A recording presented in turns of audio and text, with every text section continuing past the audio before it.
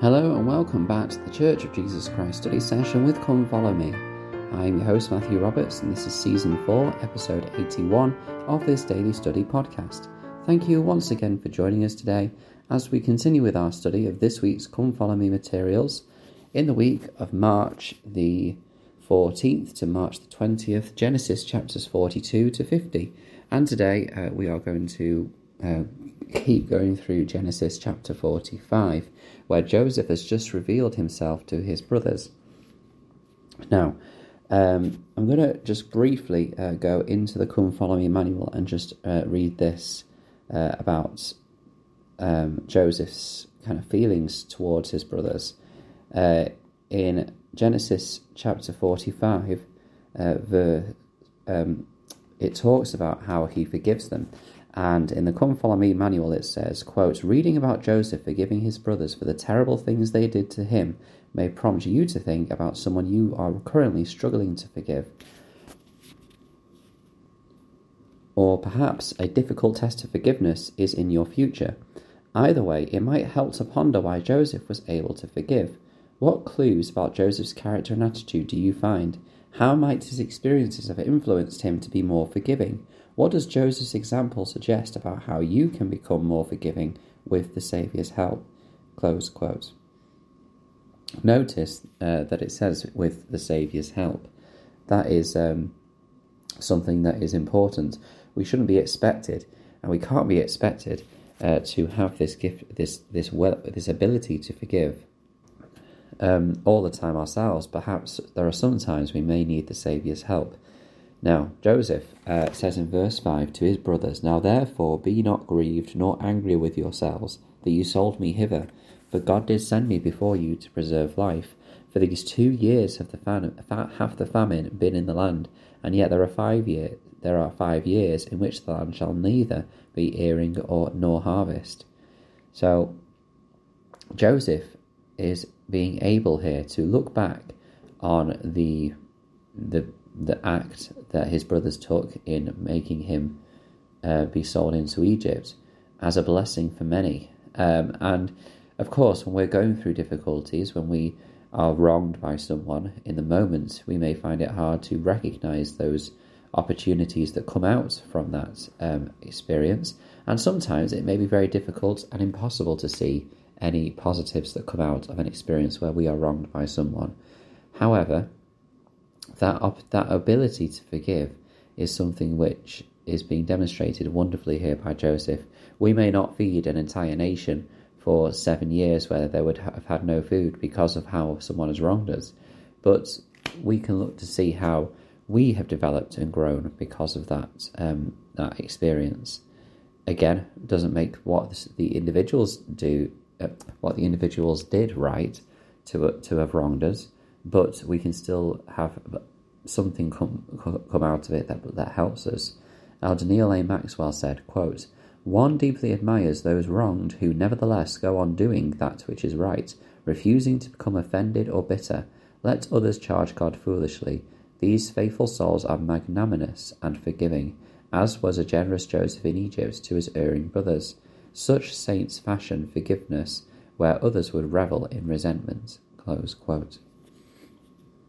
This opportunity to forgive not only clearly helps those who have wronged us feel a sense of relief, but it also lifts our soul. It lifts a huge burden off us.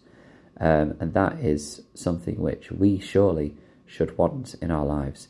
Even if, the people who have wronged us still feel some of that guilt, depending on what they've done, that is for them to overcome. For us, what we are required to do is forgive. Because that just blesses us infinitely more as well.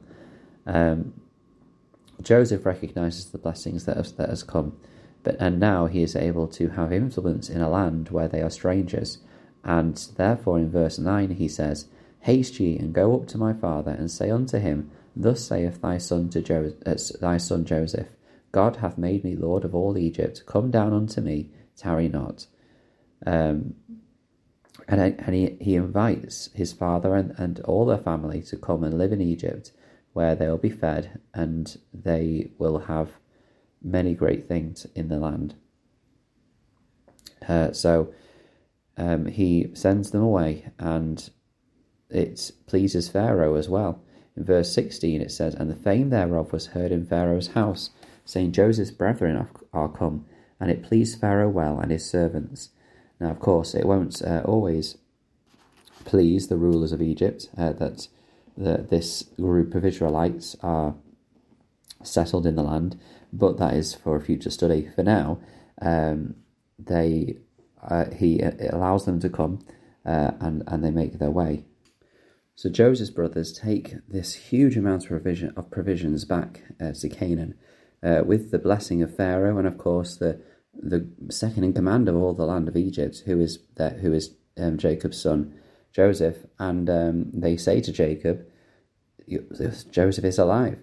In verse 26 they say, "Joseph is yet alive, and he is governor over all the land of Egypt." And Jacob's heart fainted, for he believed them not. And they told him all the words of Joseph, which he had said unto them. And when he saw the wagons which Joseph had sent to carry him, the spirit of Jacob their father revived. And Israel said, "It is enough. Joseph my son is yet alive. I will go and see him before I die." And just to confirm and to comfort Jacob, or Israel perhaps, the Lord speaks to Israel in the night and says, "Jacob, Jacob," and he said, "Here am I." And again, we see that pattern of, responding to the Lord's call, which we so often need to do in our lives, whether that is verbally saying, "Here am I," or in our actions or in our spirits, being ready to listen and do. The Lord says, "I am God, the God of thy father. Fear not to go down into Egypt, for I will there make of thee a great nation. I will go down with thee into Egypt, and I will also surely bring thee up again, and Joseph shall put his hand upon thine eyes." This is an example of how the Lord is always with us, wherever we go in our lives, wherever directions or journeys we take. If we allow him to be, he will be with us. He will help us prosper, just as he did with Joseph, and just as he will do with the Israelites, and he will bring us back to him, to his promised land, which is, again, a marvellous blessing and promise to us. And we will be gathered back together. If you remember, all of Israel goes down into Egypt, and they are kept safe, protected, and they are gathered up out of Egypt when the time comes for that as well.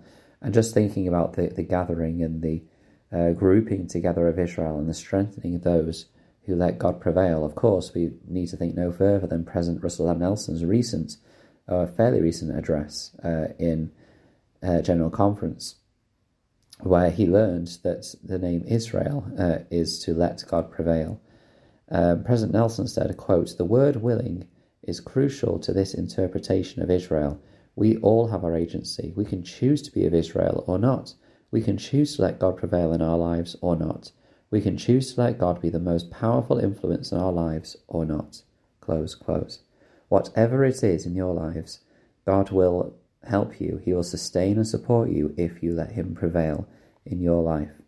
And that is what Israel or Jacob does here. He allows God to prevail. He goes down into the land of Egypt, and they are prospered there.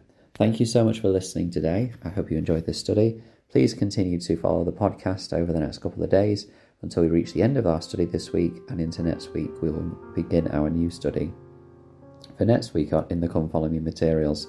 Thank you for your time, and until we meet again.